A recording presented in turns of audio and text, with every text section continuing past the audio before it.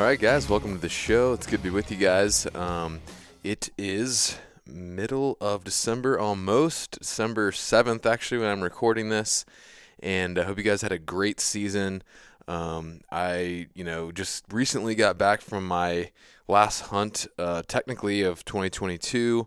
I do still have one more hunt coming up in January, which I'm super excited about, but hope you guys had a great season. I know it was a great season for me.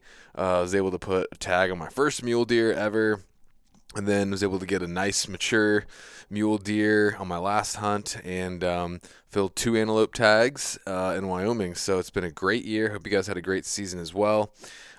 This episode is a really good one. It's full of really great information.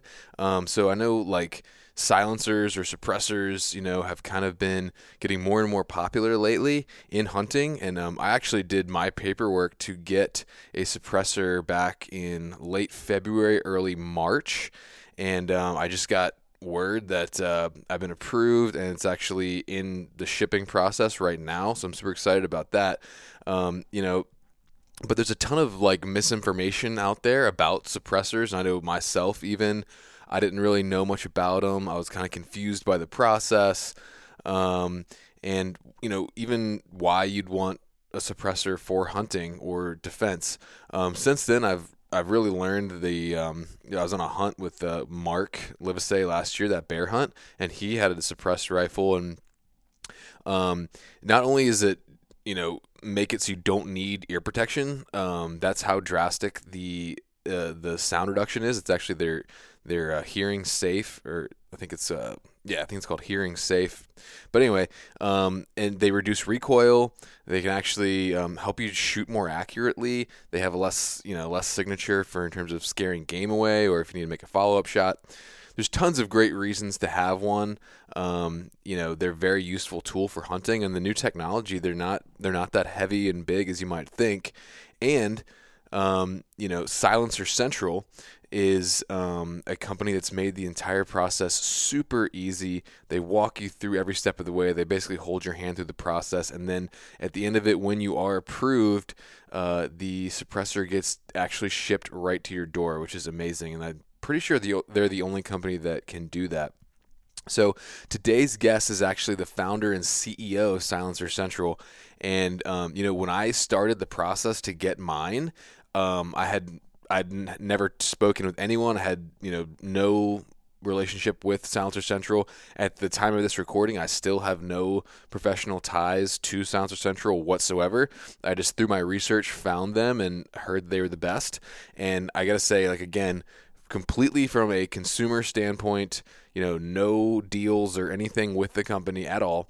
They are amazing. It made the process super simple, as quick as possible. Everything you need gets sent right to you. It's very easy to reach an actual human on the phone.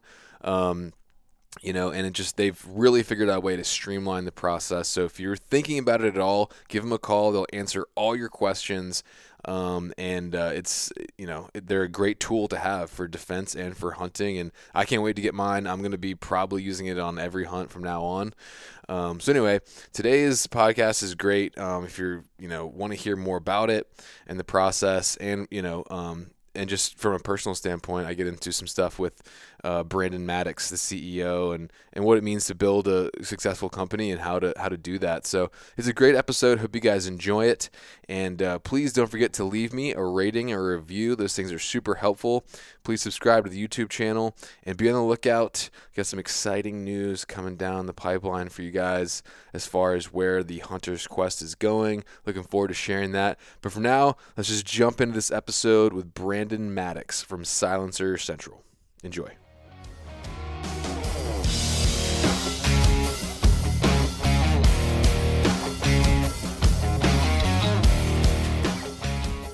All right, guys, welcome to the show. This is your host, Hunter, and I'm joined today by my guest, the, founder and CEO of Silencer Central, Brandon MADDOX. How you doing, man? Good. Thanks for having us. Yeah, man. It's great to have you. So Baker from Black Rifle connected us. He's kind of a buddy, and but the funny thing is, I actually started the process of getting a Banish 30 back in late February, early March, and I just Yep. got the tracking shipping notification Friday, a couple days Oh, ago. wow. Hey, perfect. Yeah. No, I did search your email address in my email, and I noticed that. So we Yeah, appreciate you being a customer even before we knew you, right? yeah, man. So I was really hoping to have it in time, but it's okay. The timing was just a little off, but it's still pretty cool that I was able to connect with you guys in the timing of it all. No, that's perfect. Yeah, man. So so yeah, like I said, at the time of this recording, just for my listeners, I have no official connection to Silencer Central at all. I'm coming at this purely from a customer standpoint, and yeah, so everything I say is completely unbiased. Just kind of I heard of you guys, and I'm not sure where I first came across. It might have been on another podcast or whatever, but I've also met some of you guys at different trade shows and stuff, Good. and so and just I want to get more into the process and stuff later, but I just want to say up top, I've been extremely impressed with you guys. The ease of the process, the there's been a couple times where I need to call, I need to call and change my shipping address one time. There was another time when there was a problem on my end, something I had done wrong. I had to call in customer service, and I was kind of beforehand, I was like, oh geez, it's gonna probably take 4 hours to get a human on the phone. But no, it was almost instantaneous. Got a human on the phone. Super Perfect. impressed by that. Good. Perfect. So, so anyway, we'll jump into that stuff later. But before we kind of I do want to hear, because obviously I'm interested in suppressors and as it relates to defense and especially hunting and stuff. That's kind of the main focus of the podcast. But also, I just like talking to kind of successful individuals and entrepreneurs and stuff. So I'd love to hear a little bit about your background personally, as well as kind of the formation of the company and that kind of stuff, just because I'm interested in entrepreneurship and that kind of thing. Yeah. Good question. So I grew up in North Carolina, not too Okay, cool. far from What where part? you are. Yeah. What part of North Carolina? Kind of near the Raleigh Durham area. Okay, cool. Yeah. So I went to undergrad and pharmacy school at Chapel Hill there in North Carolina. And Nice. then I went into the pharmaceutical industry down in Florida. And then my employer at the time, pharmaceutical industry, told me I had to go back and get my MBA. So I went to Duke just because they were paying for it. So people think Okay. that's unusual that I'm a pharmacist. And I went to probably two of the bigger rivalries there on Yeah. the East Coast, Duke and Yeah, Chapel seriously. Hill. Yeah. um, Great schools though. Yeah, no. I spent a first part of my career in the pharmaceutical industry, like sales, sales training, marketing Yeah. management, sort of moved up that ladder. And then met my wife, who is also a pharmacist at a pharmacy convention, and she's from South Dakota. So that's how I ended Okay. up here in Sioux Falls, South Dakota. I started shooting prairie dogs out here, and they're not very bright, but they're astute enough that if they hear a shot, they Yeah. realize that's probably not going to be a good result for them. Right. Um, so it just got frustrating to drive 4.5, 5 hours west, take a few shots, and they all go underground and hide, Yeah. and then have to sit there and wait for them to come back up. So that's where I got the idea of getting a suppressor. And it's hard for people to fathom, but like in that 2000, early 2000s, honestly, there was really nothing online about hunting with suppressors. Yeah, And it seems like it's kind of a recent thing that a lot of guys yeah, have gotten more into it. Do you think that's because of just it's become easier, or no, that's a good question. I mean, I think so. They really started taking off in 2009, and I think it's because each person has to pay that tax, that $200 to buy one. And I think just with inflation, as not that $200 is nothing, but over time, obviously that's yeah. less.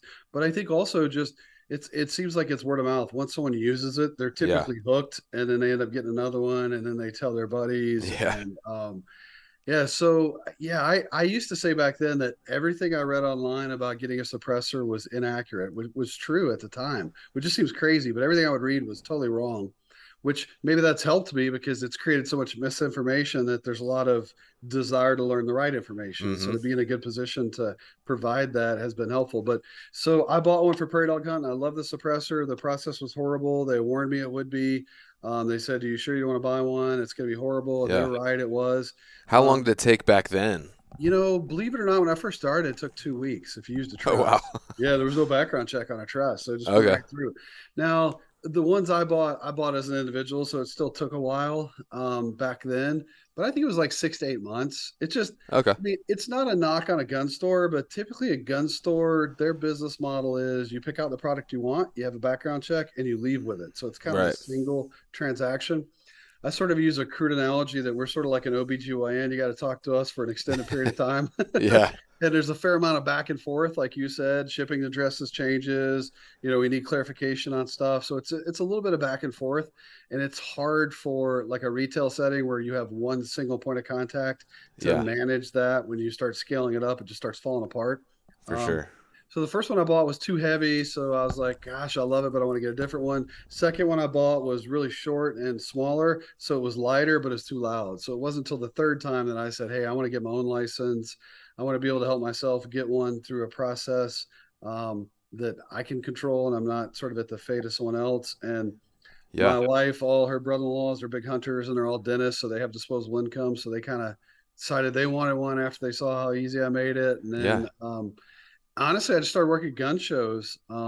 It's a little difficult for a Southern boy to move up here to South Dakota and not talk like everyone else and not necessarily be a gun collector. I would say I'm more so now, but back then there was gun shows were based on collectors. Mm. They were a little hesitant for silencers. I don't think they kind of felt like I was an outsider. But Yeah. once I got into the group and started pushing them, and there's just tons of questions. And like you said, you've seen us at events. We work a lot of events. Yeah. Um, and that's kind of how we got started, really, was just working at events and answering questions and just face to face. I think that's really helped us. We're a little bit different in that we are a manufacturer, we're a wholesaler, and we're a dealer. So it's sort of like a single point of contact for everything. Right. My theory being that anytime you have to involve the government with different transactions, you're just asking for trouble. So to have one single point of contact seems to work out really well.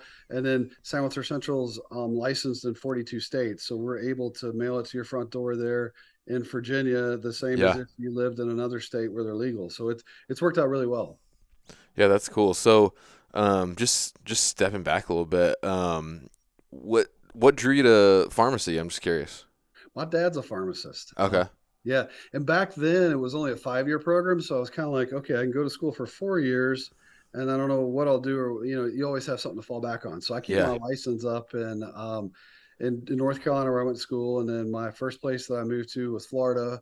I'm licensed there. And then I'm licensed here in South Dakota. So I keep it up every year. Florida's every 2 years. But yeah, it's something good to fall back on. Yeah. Not a big fan of the guy who started Nike, but he had the same concept where he's a CPA and he just sort Uh-huh. of used that as a backdrop as he went through his entrepreneur life, figuring that Mm-hmm. I do think you'd potentially maybe take more risk because you can fall back on something and survive. Yeah, it's certainly an industry that's probably never gonna go. Well, will never go away. Yeah, Um, yeah, that's interesting. So, um, and the thing that's interesting too is like, in a way, it's almost like it kind of sets you up for this in a way because it's another profession where you're dealing with government entities and licensing and state regs and all that. Do you think there's a lot of crossover there that helped you out? yeah, 100%.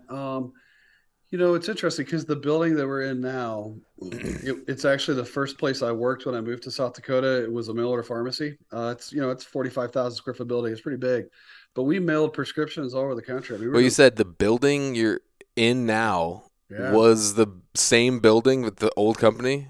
where I moved. Yep. So when I So first you moved bought it, or Yeah, yeah, I bought it. Yeah. So when I moved to South Dakota, just we're living in Florida and our first daughter was born and it was kind of a rough pregnancy. Like we weren't sure she's gonna be healthy. So mm, my wife said, "Hey, would it be nice to live near family?" And my family's pretty spread out. So she's like, "Would you be interested in going back to South Dakota?" And I'd come here for Thanksgiving and it's really cold, there's a lot of yeah, wind and especially people coming from talk Florida, differently and there's different food and so I was kind of like, well, if you can make as much as you do here in Florida, I'll go. I just didn't think that that was possible. right? But fortunately for her, she was able to find a job in about a week. So then I had to find a job. And Cigna Tel Drug was a mail order pharmacy that was based here. And they were looking for a pharmacist in charge, like a head pharmacist. And I told my wife, there's zero chance they hire me because I've never filled a prescription in my life. I applied and they hired me. Wow. But this building, when I saw it was for sale, I instantly was interested in it because they had a warehouse where we kept the meds, but then Uh also huh. had office space, which is really what we needed. So, um, yeah, I kind of got that idea from there, and I do mention that to ATF occasionally because I would say I speak to ATF at least weekly and meet with them 3 times a year, and I remind them that in pharmacy you have to comply with state law and federal law, and really firearms are the same. I mean, we don't Yeah. talk about it too much in Virginia and other states that are gun friendly, but there's a handful of states that kind of have their own rules. You got to play by both of them. Yeah. And do you think that being where you are physically located has been advantageous to kind of this whole thing too? A lot of people look at me and say, "How in the heck were you able to start that there?" Like they just don't think there's enough population density here. But I tell you, there's sort of this really avid coyote hunters, and that's a huge benefit for coyote hunters. So I would say probably 95% of my business for the first 5 or 6 years was all coyote hunters, and so I think it did help me at the time. Probably didn't realize it that there's a lot of varmint hunting out here and a lot of Yeah. hunters, and as we went to additional states, I think people would they'd like to come here and hunt in the Dakotas. So even though you went to Minnesota or you went to Wisconsin or you went to Iowa to promote your products, a lot of people were familiar with coming here and hunt. So they liked the idea of buying something that was based here. So it definitely helped. At the time, you'd think, man, why, this is, if I had a map and you could pick any state, you probably wouldn't have picked South Dakota. You would have probably picked Texas, Yeah. Florida, Georgia, somewhere where you have a lot of feral hogs, a lot of, people that are hunting, a lot of firearm ownership. But Right. South Dakota's been perfect. I mean, there's not the population density here, but there's definitely the hunters and the people that can Yeah. benefit with the varmint hunting. Yeah, that's interesting. Do you think that, well, it seems like, I mean, I don't know if you, I don't know like if you're a man of faith or not, but it seems like a lot of things like kind of came full circle and worked out, like almost like this is kind of like your Oh, destiny. totally. Oh, yeah. No, 100%. Yeah. No, definitely. Yeah. 100% man of faith and agree 100% that Oh, cool. somebody had a plan. Because what's interesting is I was in the pharmaceutical industry and I got fired for doing this part time. Because, before I Yeah. just worked weekends, I just worked shows. And then they kind of called me in and said, hey, we understand you're doing this on the side. So we're going to terminate your employment. So, of course, my wife Wow. wasn't too happy at the time because there, weren't too many jobs in the pharmaceutical industry that paid that well in South Dakota. But it made me sort of retool and think of ways that I could try to make the situation work out. Yeah. So, was it because it was something you were passionate about and like just enjoyed that kind of industry more than the pharmaceutical stuff? Like, what drew you into that? Or was it just like the entrepreneur side, or kind of both, or what? Yeah, good question. So Or was it just a good business opportunity? yeah, no, I think all the above. So it's Okay. interesting because when you're in pharmacy school, you have to put so many hours behind the counter to actually get your license. So, my family is originally from Alabama, so I worked in drugstores there just to get my hours so I could sit for the boards. And people would come in and let's say their copay back then was $5 to get a medication that could save their life. They would complain about spending $5, which I mean I get it. That's just the way it is. But with a suppressor, if somebody wants it and it's for their hobby, they find a way to get the money. It's very interesting to me that you have a drug for $5 that could save your life and you're complaining about how expensive it is. And then you have a situation where you want something so bad, you find a way to get the money and get it. It was just a Yeah, different that is experience that interesting. it was fun. But the other thing that was very interesting to me about suppressors is one thing I liked about it is having had been in sales and marketing, I could see there was a lot of misinformation. So there was a Mm. ton of people being very inquisitive. I Mm-hmm. always say it sounds boastful, but every show we've ever worked for the last, 18 years, we're typically, without exception, always the busiest booth because there's a million questions. How do I get it? What's the paperwork? Yep. How long's the wait? How do I get it on the gun? Who do I have to tell? Who else can use it? How do I leave it to someone when I die? I mean, there's like all these questions. How much will it suppress? Do I have to get one for every gun? I mean, there's so many questions that people just fire away at you, and you Right. can tell they really want to know the answer. So you kind of feel like you're bringing value because they don't know it. But the other good thing about working gun shows is it was sort of a social thing where people would go to a lot of the shows, so you could get real time feedback about how the process was going. But what Uh-huh. I loved the most is there was people that were always on the fence that I would push them really hard from like a sales perspective to get it, and then 6 months later you'd see them and they had the biggest grin ever, like.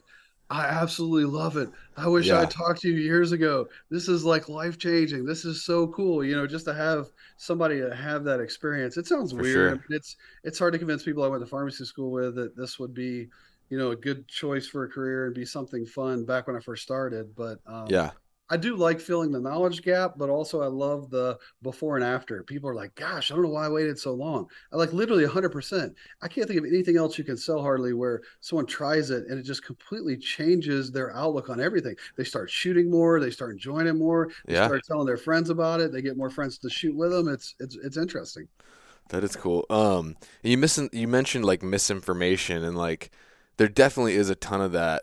And I'm wondering, also to me, it's like, why is it so hard to get one of these things? It's like it's easier to get a gun, which you Yeah, could kill someone with, or yeah, yourself, or whatever, yeah, than it is to get this part for a gun that right. doesn't make it any more lethal. Why is that? Do you have any theories? Chris, I read about this kind of stuff all the time. That's one thing I have done is immersed myself in the compliance side, just Yeah. to be able to scale up the business, to be in all these states. You really have to have a good understanding of the Yeah. background of the laws. But reading sort of the laws from the 30s, because it was created in 34. They originally created this National Firearms Branch Act, whatever you want to call it, in response to the machine guns. And they created that $200 tax, and it was Like the equivalent to bank robbers with the Tommy guns and stuff. 100%. Yeah. So it's basically it's 100% tax on a machine gun is what it was when it was created in 34. So that's where they got to $200. You hear different theories. It's hard to find it documented, but I've heard one theory of um, the Congress wanted to put regular handguns into the NFA Act, and then someone pulled it out and said, let's swap that for silencers. The other side Hmm. I've heard is that there was really no advocate at the table for silencers. So when silencers got added, no one said, hey, what are we doing? You hear some like hearsay of with their theories that during the depression people are going to poach their neighbors' cattle and that this will Uh, keep that from happening. You hear all kind of theories. I think the most likely theory is that it was added and there was no advocate there at the table that said, "Hey, what are yeah. you thinking? This doesn't make sense." Right. Um, yeah, that makes sense. 'Cause even me, like, I've been around guns and shooting guns my whole life, and I think most people that are, coming to you are in that boat, but still, like, there is so much misinformation. So that's interesting. What, you know, you mentioned, like, meeting with the ATF and stuff like that. Like, what is your relationship with the ATF? Because I mean, I was kind of wondered, like, you're kind of taking a process which, it almost seems like it's designed to be a barrier to entry. Like, it's almost like it seems like they want people to just kind of be like, it's too hard and not do it. And you're Yeah. coming in and like making it super easy and kind of like almost getting people in mass to get these things. So, do you have a difficult relationship with the ATF? Do they like what you're doing? Do they not like it, or is it neutral, or what? How's that like? Yeah, good question. So when my second location was North Dakota. So first was South Dakota, second location was North Dakota. I found out really quickly I just didn't know what I was doing to go to a second state. So Uh I huh. hired the National Shooting Sports Foundation. They have a consultant you can hire who comes from ATF. And I ended up hiring them to kind of come in and help me figure out what I was doing. And I think he did a really good job of sort of challenging me to have an open relationship with the ATF, meaning that if you don't know, just call them. It's better to call and find out you're doing something wrong and correct it than it is to get caught doing something you shouldn't be doing. Right. So that honestly created because what I found out was the process that we use I've been using for gosh almost 18 years. There's a form that you're supposed to use with that process that was no longer in print. So I really need to seek out their permission to do something else or to get their feedback on how they wanted me to execute that. Mm-hmm. And that created a dialogue where I started working with them. We have several variances which allow us not necessarily to do something different than other dealers, but it just sort of most of the gun laws are written pre-digital. So if you can Right. think of a way that will not conflict with the law, but make life easier for them to inspect you, but also make life easier for you, you can Right. present it to them and they can assess it. So I've done enough of those combined with just us being so big that I've gotten to know them really well. To your question, I would say my perception of them is they feel like they're just there to implement whatever Congress tells them to. So they kind of neutral on an opinion about what's good, what's bad. Now, I would say in gray areas they're more opinionated if they feel like it's a public safety issue. I Right. don't think they feel like silencers are a public safety issue. Occasionally we'll have one mismailed or something. When I call, it's actually hard for me to get them excited about helping me find it. So I'm not saying they're indifferent, but I could just tell they don't see silencers as a public safety issue. I mean, that doesn't mean they don't regulate us hard. It just means that they're not looking for ways to tighten the screws tighter. I think they feel like the process in place is working because it's not a public safety issue. Yeah. And I mean, I know a lot of people in the industry think I'm crazy, but I just have a weird habit of calling them, saying, "Hey, how do we do this? What's the right way?" I mean, at the end Yeah. of the day, I've got 43 licenses out there, and if I'm doing something wrong, I'm putting the entire business model at risk, including Right. my employees and including my customers. So it's better for me to ask for feedback than to make a mistake. And it has cost me on most occasions when I ask for feedback. They typically want me to do it more stringent than when I'm doing it. It ends up costing me more money. But at the end of the day, I feel like I can sleep because I know I'm doing exactly what they told me I should be doing. Yeah. You don't want to be cutting corners or worried, No, because it's even if it does cost you more in the short run, like if like you said, if you make a big mistake and they find out like way down the road, then that yeah. could be really bad. Yeah, and I'm always anytime they do a presentation like sort of compliance related, I'm always there on the front row taking notes. It just for me because a lot of it was written in 68, the Gun Control Act, and then the NFA part was written in 34. They're so old. You almost have to be talking to them real time just throughout the year so that you know if their interpretation of stuff, as bad as it sounds. I mean, it's Yeah. easy to say they shouldn't have the authority to do that, and I agree they shouldn't, but unfortunately they do. So it's almost like it's a reality you got to deal with. Yeah. Well, I feel like a lot of my listeners probably will sort of know, the advantages of being suppressed, but let's just take it back a little bit just for people who might be like, well, why are we talking about this? Like, why, from your perspective, why get a silencer or a suppressor? Yeah, Like, good what point. what makes them good? So one thing I will mention that most people won't probably believe, but I can't think of any hunter who's ever bought one who later didn't say it was a good decision. So that's sort Yeah. of like the end of the Yeah. discussion in the Because most people, beginning. like, the perception in their brain at the beginning is like, oh, that's, it only has like military applications, Yeah, or the only reason I want one of those is if I'm like gonna go, assassinate somebody or something. Like, totally. No, totally. Yeah, I was at a swim meet the other day and I had a customer come to me. He said, "You remember me from about 12 years ago?" And I go, "Oh, yeah." He said, "When I bought one, all my friends said, I'll never buy one. It's too much hassle, yeah. yada, yada, yada, a million reasons why they wouldn't want one." He said, "Every one of them have one now, fast Mm-hmm. forward, 10, 12 Yeah. years." And But real so quick, before we jump in real quick, just where I thought about it, like, so in the kind of like backcountry western hunting space, I feel like even just in the last like year or two, they've really like kind of like hit. yeah, Do you think that like do you have any idea where that came from, or do you think you guys have played a big role in that just by making the process easier, or is it something else that's like because I really do feel like that it's just like I said in the last couple of years you see a lot of guys talking about it, bringing them out. Like, do you know yeah. why that is? Is that because of you guys, or is that something? Are you guys just timed right, or what is that? Yeah, good question. I obviously, you hate to like pat yourself on the back. We really focus on hunting because that's our roots, and that's Mm, kind of where I started.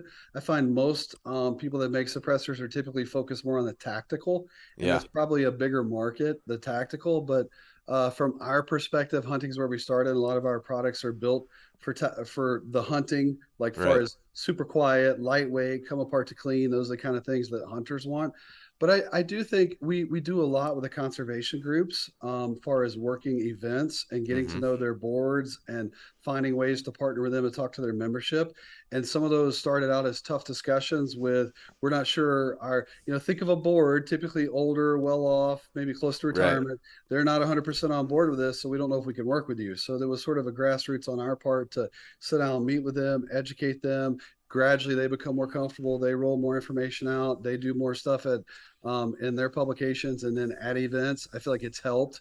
Yeah. Um, I think if you think about it too, like the drive to reduce weight, you see a lot of thin pencil barrels. You see carbon fiber really popular. People are trying to reduce weight. I think there was this negative connotation: the suppressor's too heavy, adds too much weight on the end. Mm-hmm. It's not worth the value of putting it in the pack.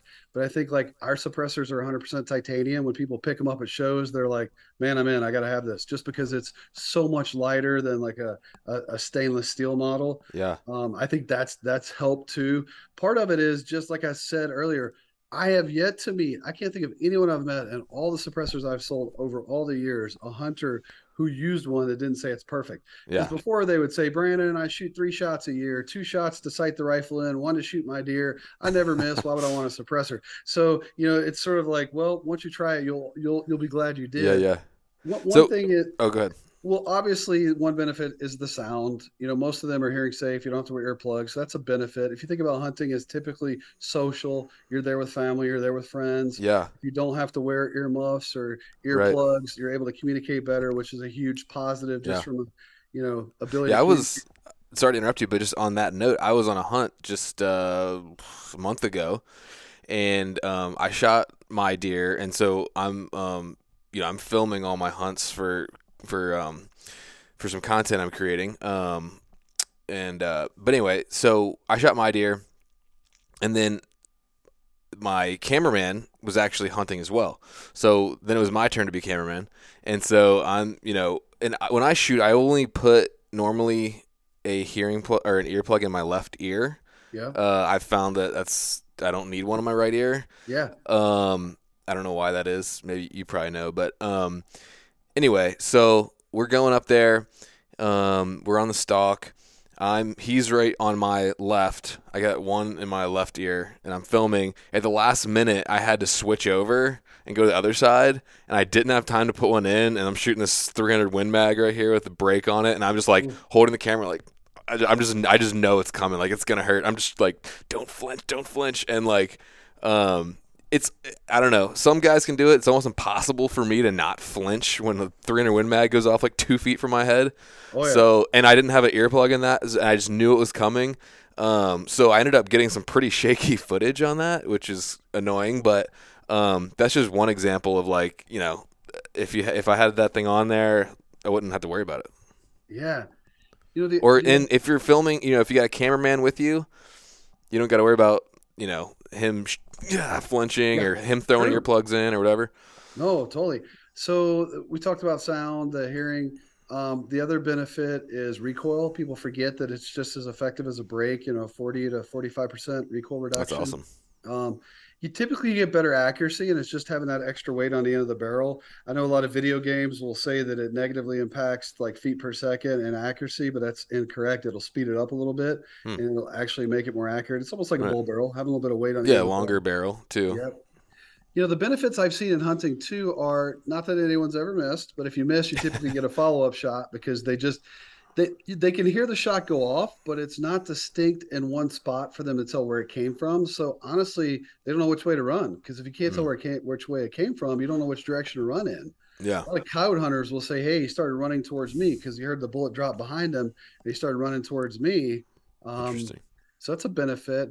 Obviously the other part is, like you said, if two people are shooting in the same area, once you shoot, you don't have to necessarily go to a new location because it Right. typically won't scare everything off.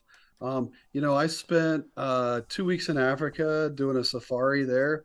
And the big distinction that I found, and you see it a lot in prairie dogs, but even on big game, you could tell almost instantly when you hit if it was a kill shot, just because you're not hearing the loud percussion, you're hearing that thump Oh, when you it can hear hits, the and you can impact. almost, yeah. So I could tell that the tracker and the professional hunter, they loved it because they could just tell instantly, like, oh, that was a perfect shot. I could tell the way it hit; it was perfect. They just Yeah, you have a lot more transparency where you could tell how your shot placement was. sure. And especially if you're shooting like a 300 Win Mag, Oh yeah, I found out because I went from a 6.5 Creedmoor on most of my hunts last year to this one, and like that's one of the biggest things is like there's so much recoil that a lot of times I'm like asking my camera guy, like, did I hit him? Like, did yeah, you see him? yeah, Did he go down? Because yeah. you just lose it, completely.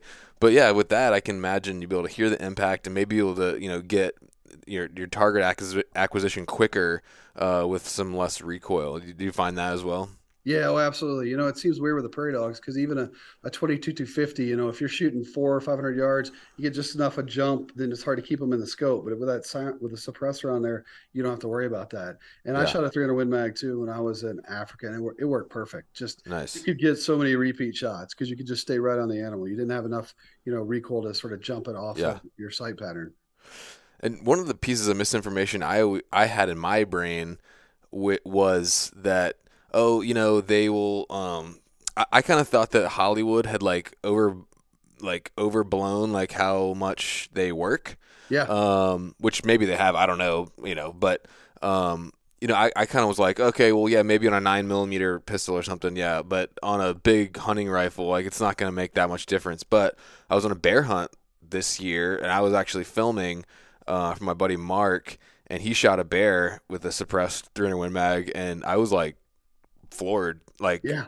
I mean, you literally don't need ear protection. What's the like decrease in? Is there like a decibel rating that decreases the shot to, or Yep. So 140 is where you want to be at 140 or less, and then you don't have to wear earplugs. okay, And typically, you're going to see it drop it by 30 or 35 decibels. So like a 308, 300 Win Max is going to be in that 165 type range. So, 170. So to be able to drop it, 30, 35 is quite a bit. yeah, And especially in open spaces. So you're probably wherever you're bear hunting, it's open, it's perfect. Sometimes yeah, if you're in the South, you're in a lot of trees, you'll hear a little bit of echo. But when you're in a bright, open, field, open area, and there's nowhere for that sound to come back, it is impressive.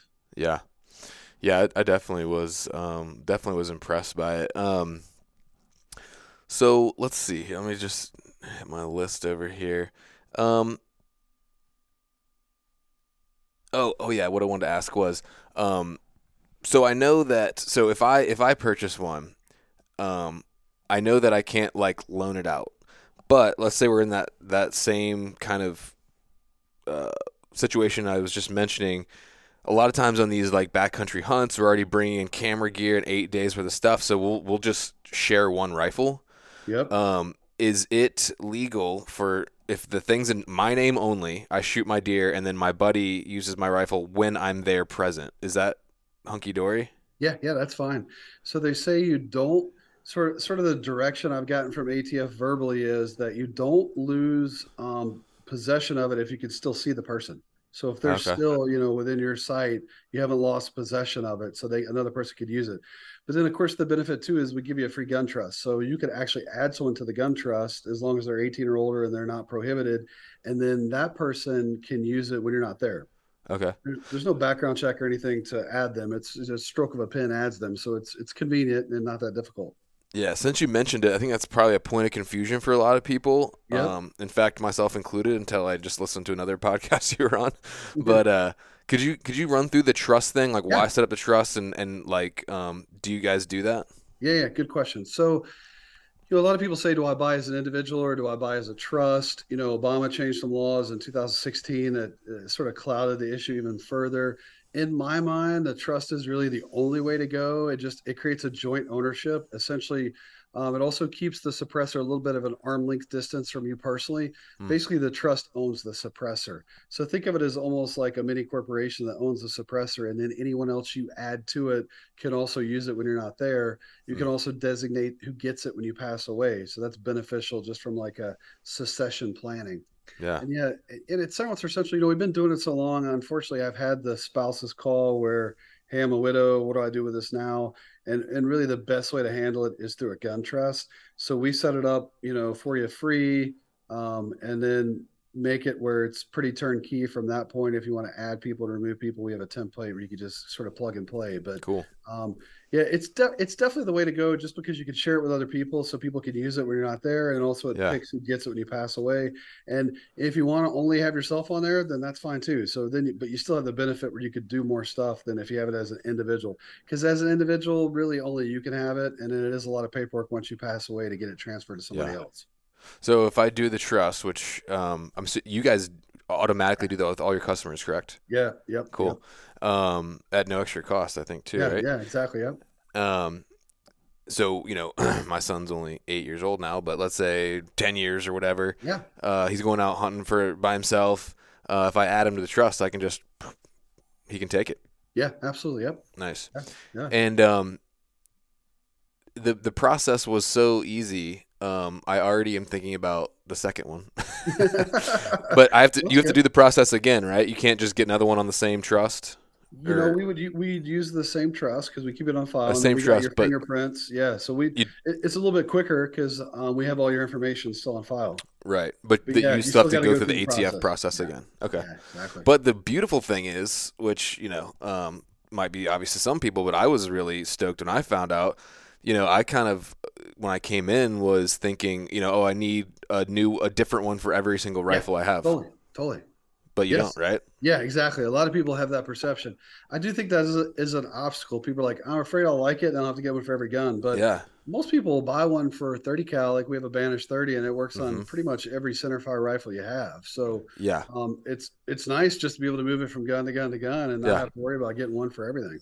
That was literally like that was actually probably the point where I was like, okay, I'm sold. Yeah, Because good. yeah, the guy was like, "Oh no, you just buy one for your 30 cal and you can use it for anything." And I was like, "Okay, yeah, let's do it." Yeah, perfect. Yeah. That was awesome. So um And I so don't know if you did this, but we allow people to do easy pay where they can pay while they wait. We don't charge any interest or any fees. That's beneficial. I mean, yeah. I used to work shows and guys are like, gosh, if I buy this today and put all this money out and I may not see the silencer for a while, my wife's going to kill me. So that's why we said, hey, if you want to put a couple $100 down, just call our team. They'll get it started for you. Just pay while you wait. There's no interest. There's no fees. I mean, we're in the boat with you. We want it approved as soon as possible because it's sitting here waiting on you. Yeah. Okay, so this is great, man, and I think we're probably clearing up a lot of questions for people. Before I could move on, are there any other like big kind of that I missed, like misconceptions you think that like people were like, I don't want to do it, that kind of keep people from doing it, that you kind of hear over and over that we could clear up right away?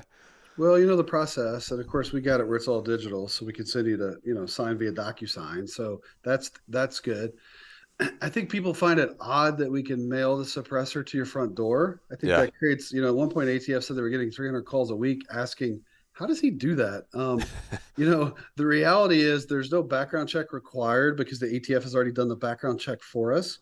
And there's a federal statute that says if no background check is required, you don't have to meet face to face. So that's how we're able to, Nice. sort of work through that from a, federal law perspective. Because even a lot of dealers are like, no, there's no way. Anytime there's a firearms transfer, you have to meet face to face. So Yeah. there's a lot of passionate, people out there. They're like, oh, these guys were all wrong. There's no way this works. But, it's been fully vetted. And like I said, we talk to ATF pretty much weekly and meet with them 3 times a year. So, Yeah. Yeah, it sounds like you guys are doing really doing everything above board. I guess just for folks out there, so we can just clear it up, because the process is super simple. You guys have really made it efficient. Just run us through what's it like, and of course that big question everybody wants to know: how long does it take? yeah, yeah. So you mean to run through the process, kind of how it works or whatever? Yeah, yeah, Yeah, sure. Okay. So, you know, sort of start from the beginning of like sort of what it is. Think of it as a title transfer. I like to use the analogy of it's just like buying a truck. So the only difference is when you buy a truck, you leave the lot with it. But in our scenario, the silencer is titled to us. So the ATF has us as the title holder, okay, almost like a truck. When you buy the suppressor from us, we're asking the ATF to essentially retitle the ownership from us, the dealer, to you or gotcha. your trust, and the feds charge a $200 fee to do that. So just like if you were to buy a truck, you had to pay the tax at the local courthouse, kind of the same concept. Mm-hmm. And then they run a background check on you to make sure you can legally own and possess a firearm on behalf of the trust.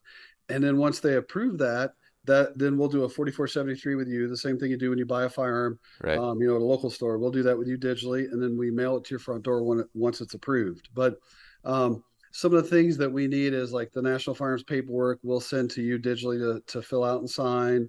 We'll send you the trust to kind of fill out and data entry there.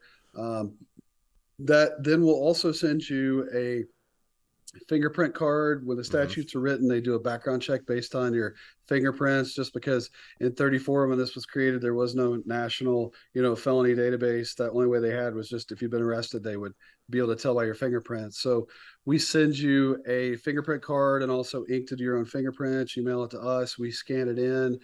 We have to get a picture, just as a 2x2 picture. People typically think a passport, but Yeah. just you standing up against the white background wall, take a picture, send it to us. We convert everything to digital that we get back from you. So we convert your fingerprints, we convert your photo, we create the trust you created and all the ATF paperwork. We upload it to the ATF website digitally, and then basically wait for them to approve it. There's another step in there where we probably did like a video call with you for you to confirm we filled out all the information Yeah. correctly.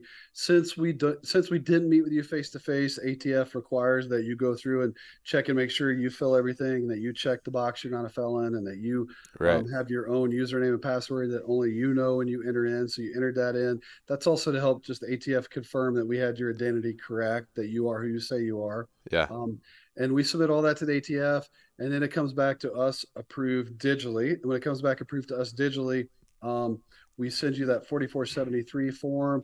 You fill that out. We mail that locally to what they call a chief legal enforcement officer to let them know that we're mailing it to you. And then we have to wait 7 days, and then we mail it to your front door. Um, and yeah, that's pretty much it. So the simple terms is, think of it as a title transfer. Feds have us as the owner. We ask them to retitle it to you. They do a background check to make sure you can lawfully own it. Once they confirm you can, they do the transfer.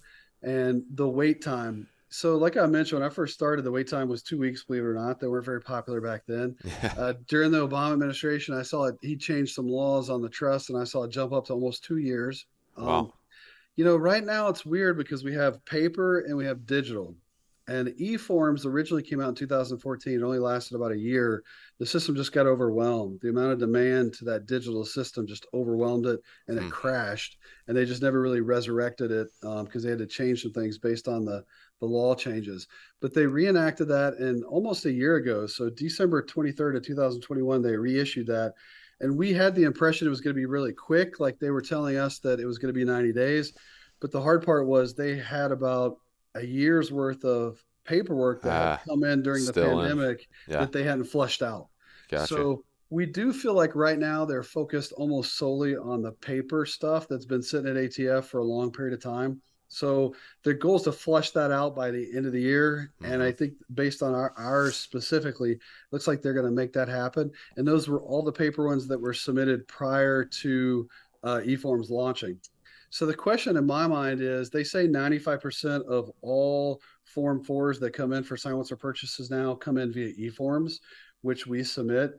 I feel like that if they don't have this backlog of paper, they're going to be in a better position to process the digital. They tell us it takes about 25% the amount of time to do a digital as it Mm. did to do paper. So I know it's going to be quicker.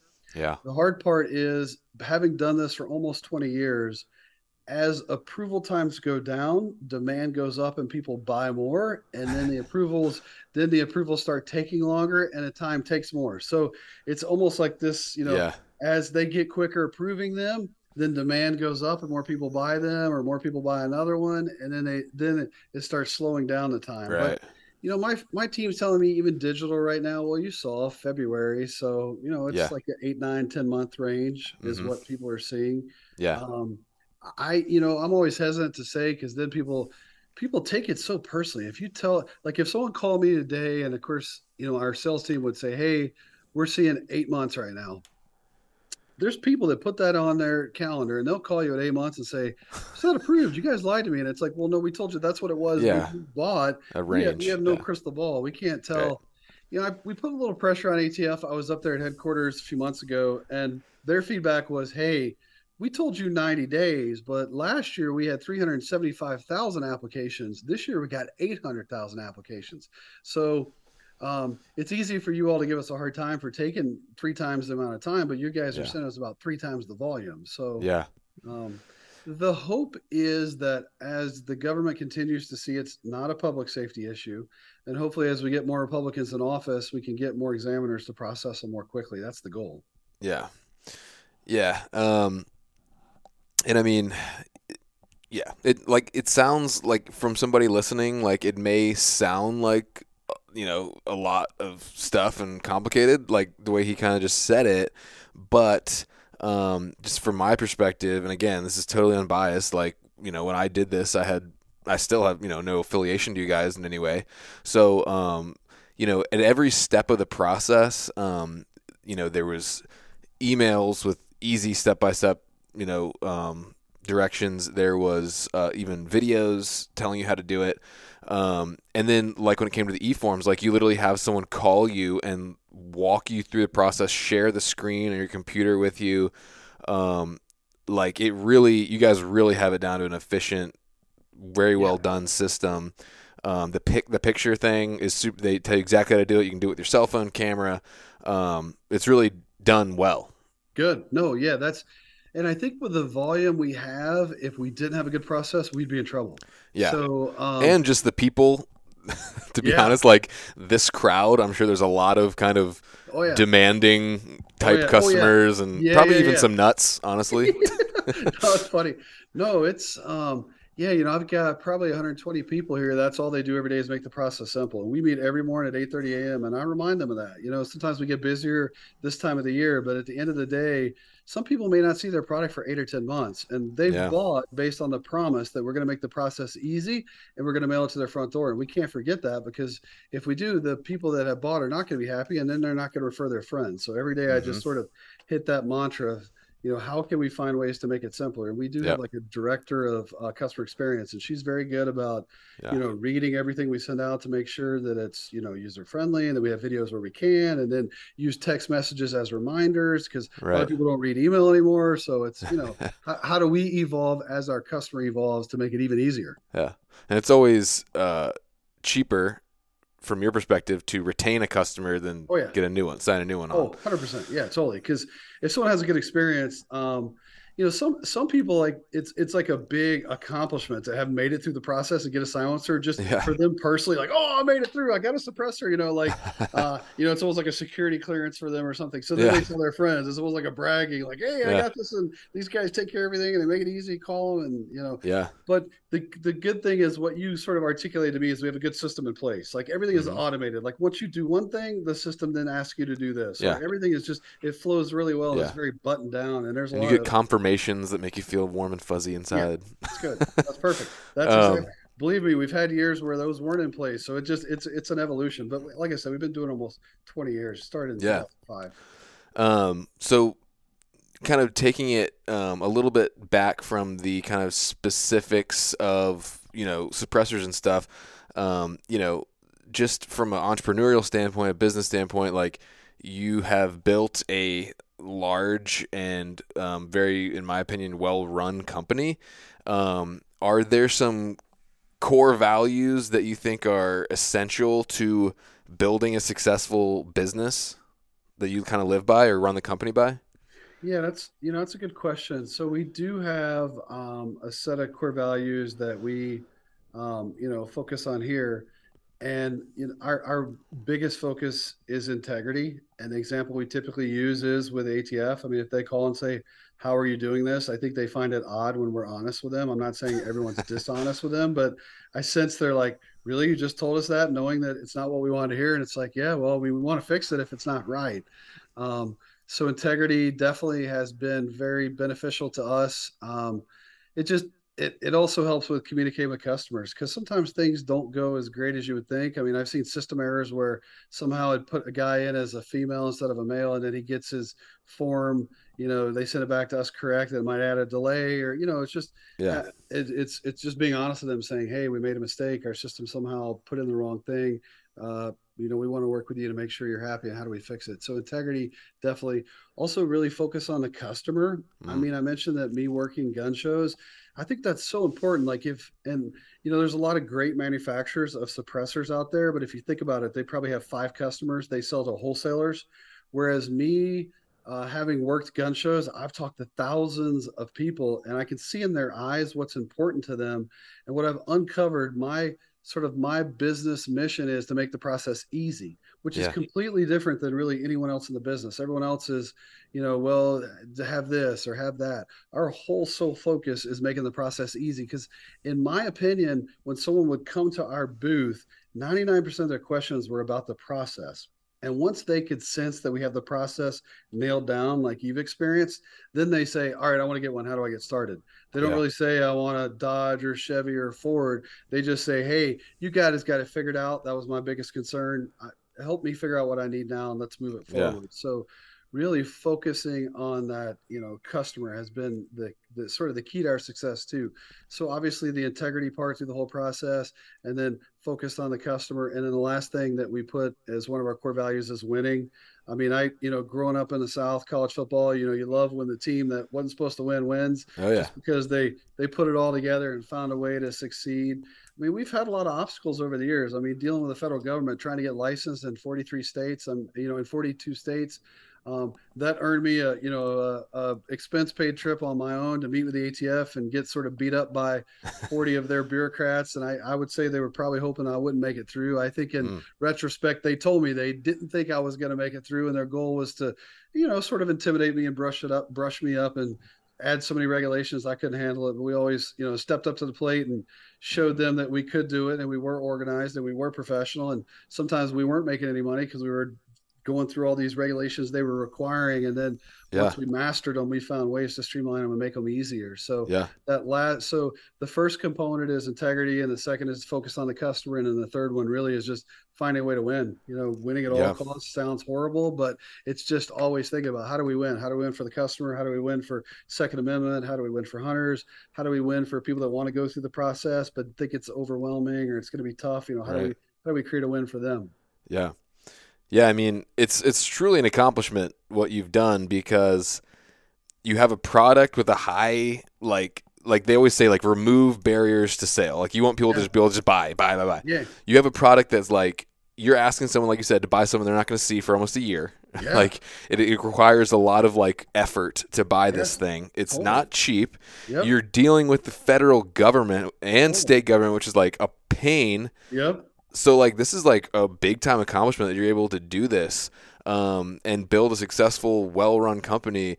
So I'm interested, like, you know, in really honestly, you personally, like, what are some things you've built into your personal life, you as an individual, Brandon, to make you a high performing, successful individual?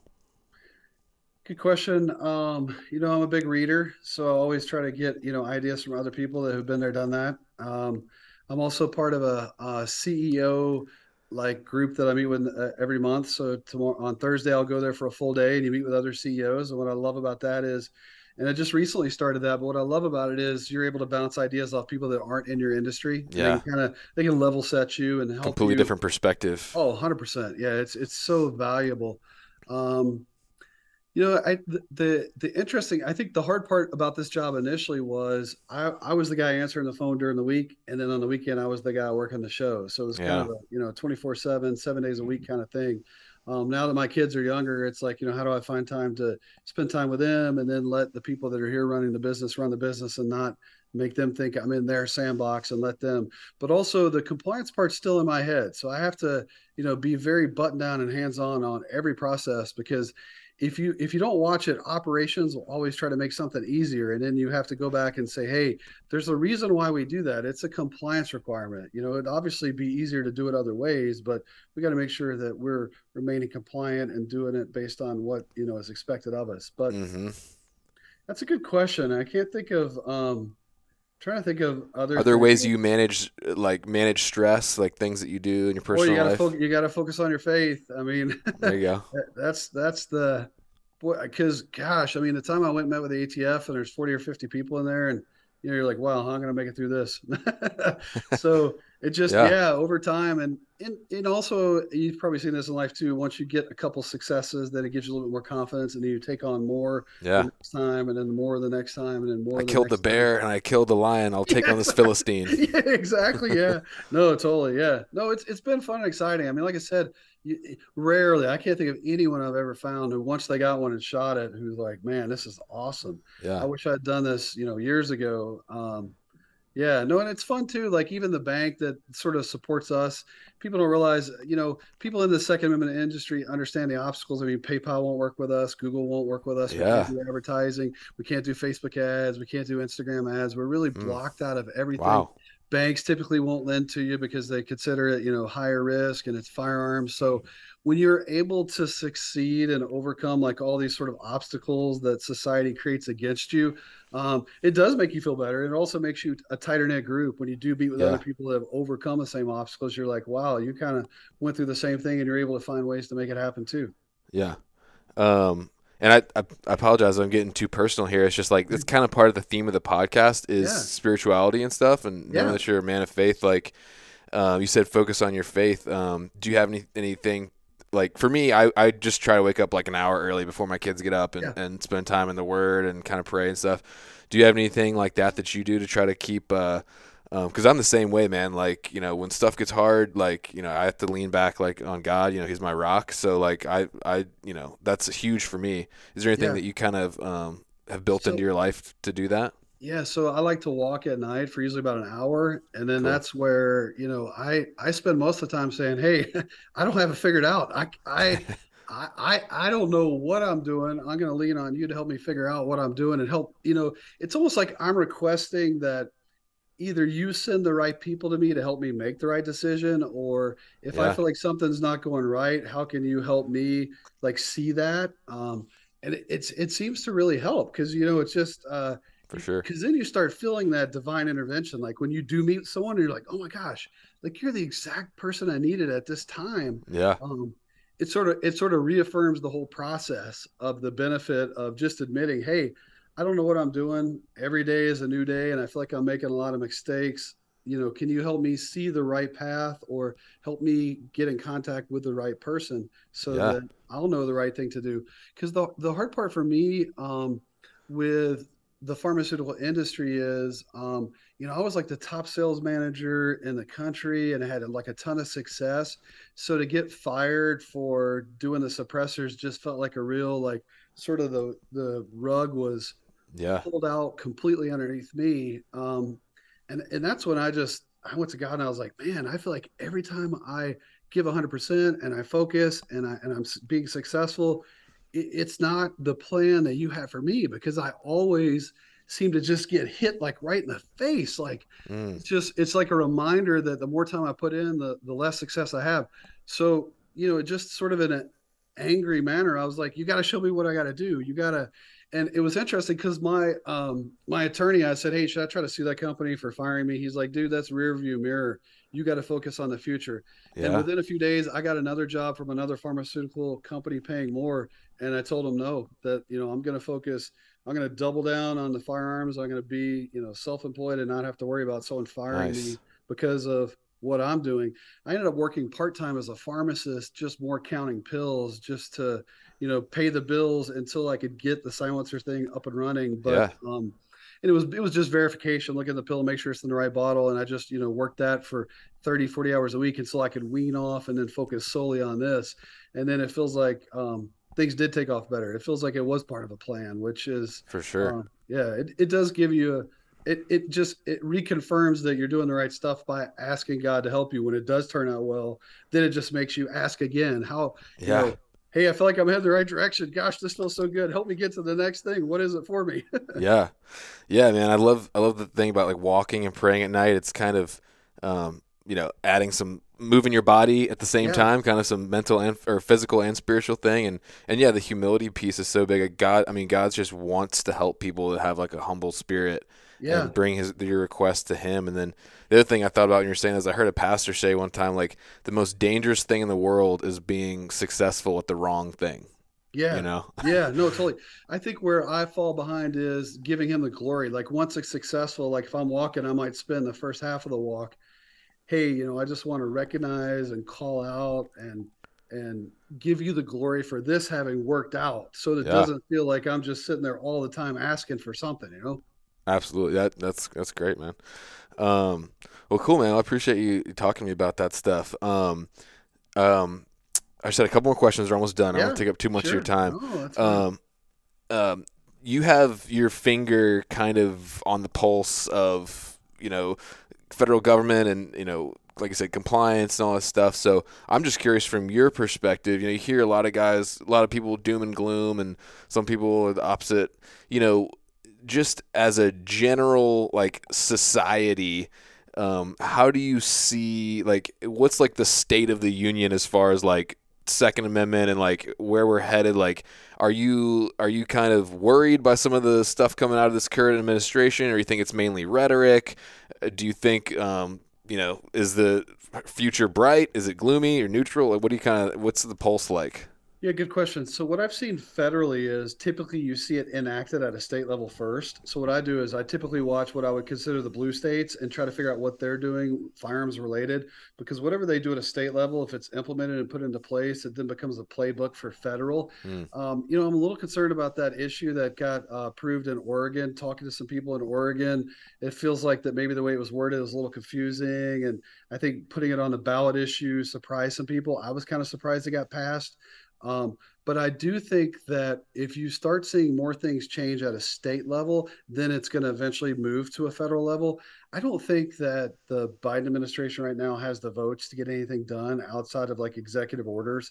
I think even having, the House of Representatives now being Republican, creating a little bit more oversight with Jim Jordan and sort of the Judiciary Committee oversight over ATF. They know someone's looking over their shoulder, putting them on the stand for testimony. I think that's going to keep them in check at a federal level, hopefully. Yeah. But as far as the overall state, I mean, the hard part is when I first started doing this, it wasn't legal to hunt in every state, and now we're 41 out of 42 With a states that are suppressor. legal. Yeah, in 41 states you can hunt with a suppressor now. So I've seen it move in a positive direction. And silencers weren't legal in 42 states when I started either. Even bordering me, Iowa and Minnesota, it used to be illegal, and now they've turned lawful. So, of the few things I've seen positive change over time, it's been suppressor related and hunting with suppressors. But I always say what's best. Typically, people in the firearms industry will say what's best for business is Democrats. If people feel like there's fear they may lose it, they'll buy more. From my perspective, I don't want laws to change, so I love gridlock. Yeah. If there's gridlock, I think that's helpful. Yeah. I've started spending more time and money up in DC just to educate elected officials, and it takes a long time. Like even my state elected officials, we have a nice building, we have a lot of employees. I try to invite them every time they're up for reelection or in the state to come by. I think that's helped.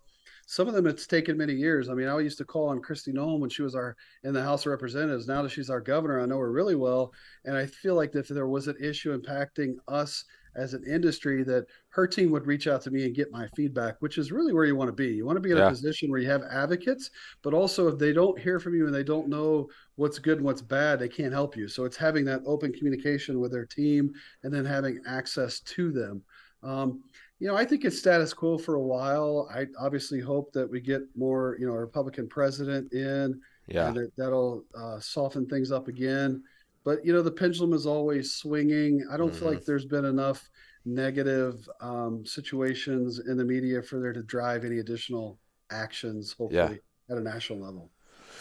Well, that's good. Um, Real quick, the last thing I wanted to ask you about was I know you just guys released a new product that would be Yes. probably very interesting to my listeners. What? Yeah. Tell me about that a little bit. Yeah, so a lot of people kept saying, "Hey, can you make a lighter, shorter, effective suppressor?" And the concept being, I want something super light, like so light that it's easy for me to justify carrying it on a backcountry hunt, and it's easy for me to, still be hearing safe. So after a couple years of R&D, we came up with a Banish backcountry, and it's Nice. only 5.5 inches long far as length on it, and it's 7.8 ounces in weight. And And what's the we're the regular Banish 30? regular Banish 30 goes out to 9 inches, so it's modular, so you could take it down to Right. seven. Um, And what's it's the weight gonna on that one? it's like 16 ounces full, and it's like 10 in the modular. Okay, so that's a significant weight reduction. That's cool. Yeah, yeah. And it's so the interesting thing about the Banish backcountry is the baffles are all welded together, so it's really super light. There's no tube per se. And it's very effective just from a call, from a suppression of the silencer. People are afraid, oh, it's going to be too short. The diameter is a little bit bigger. It's like 1.6. A normal diameter is 1.5. So it's just a little bit bigger diameter wise, but length, it's short, doesn't add that much length to the end of the barrel. It's super light, being that it's all titanium. It's been very, very well received. I mean, the hard part, like you said, is sometimes it takes so long to get one. It's hard to get a whole lot of positive feedback, but just some of the people that we've sent out with it so far have been like just wow, impressed. But it's there's never really been in my mind a suppressor created specifically for the backcountry, and the Yeah. whole goal being super lightweight and also quiet. It's a small niche. I mean, it's not for everyone, but we find a lot of hunters too have been hesitant to buy a silencer because it might add too much length to the end of the Right. barrel. So by having this 5.5 inch one is very attractive. Yeah. I mean, yeah, guys like me who are already carrying tons of weight, like, Yeah. spend all this money on getting 6 pound rifles, like, Yeah. that's important for Oh people. yeah. So I think it's a smart move, and I just wish you'd released it a year ago. Oh It's no. okay. I'll get another one. It's okay. I'll get it. Well, that's cool, man. Yeah, this has been great. I don't know. Is there anything else you want to say? Just kind of closing thoughts or anything? That's kind of pretty much all I had. Yeah, no. A lot of people ask me like the best way to get in touch with us, best, Hmm. how.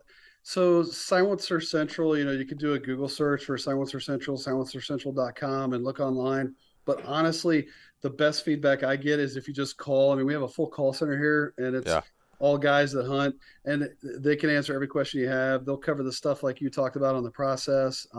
They can set it up where you pay while you wait. It just we find that if we ask people to rate their experience at Silencer Central, it's always so much better if they talked to a person live. Doesn't Yeah. mean you can't buy on our website. I mean, it's Yeah. automated, it'll take care of it. But then I think you feel like you have a person in the process that you can email or call and have questions Yeah. with.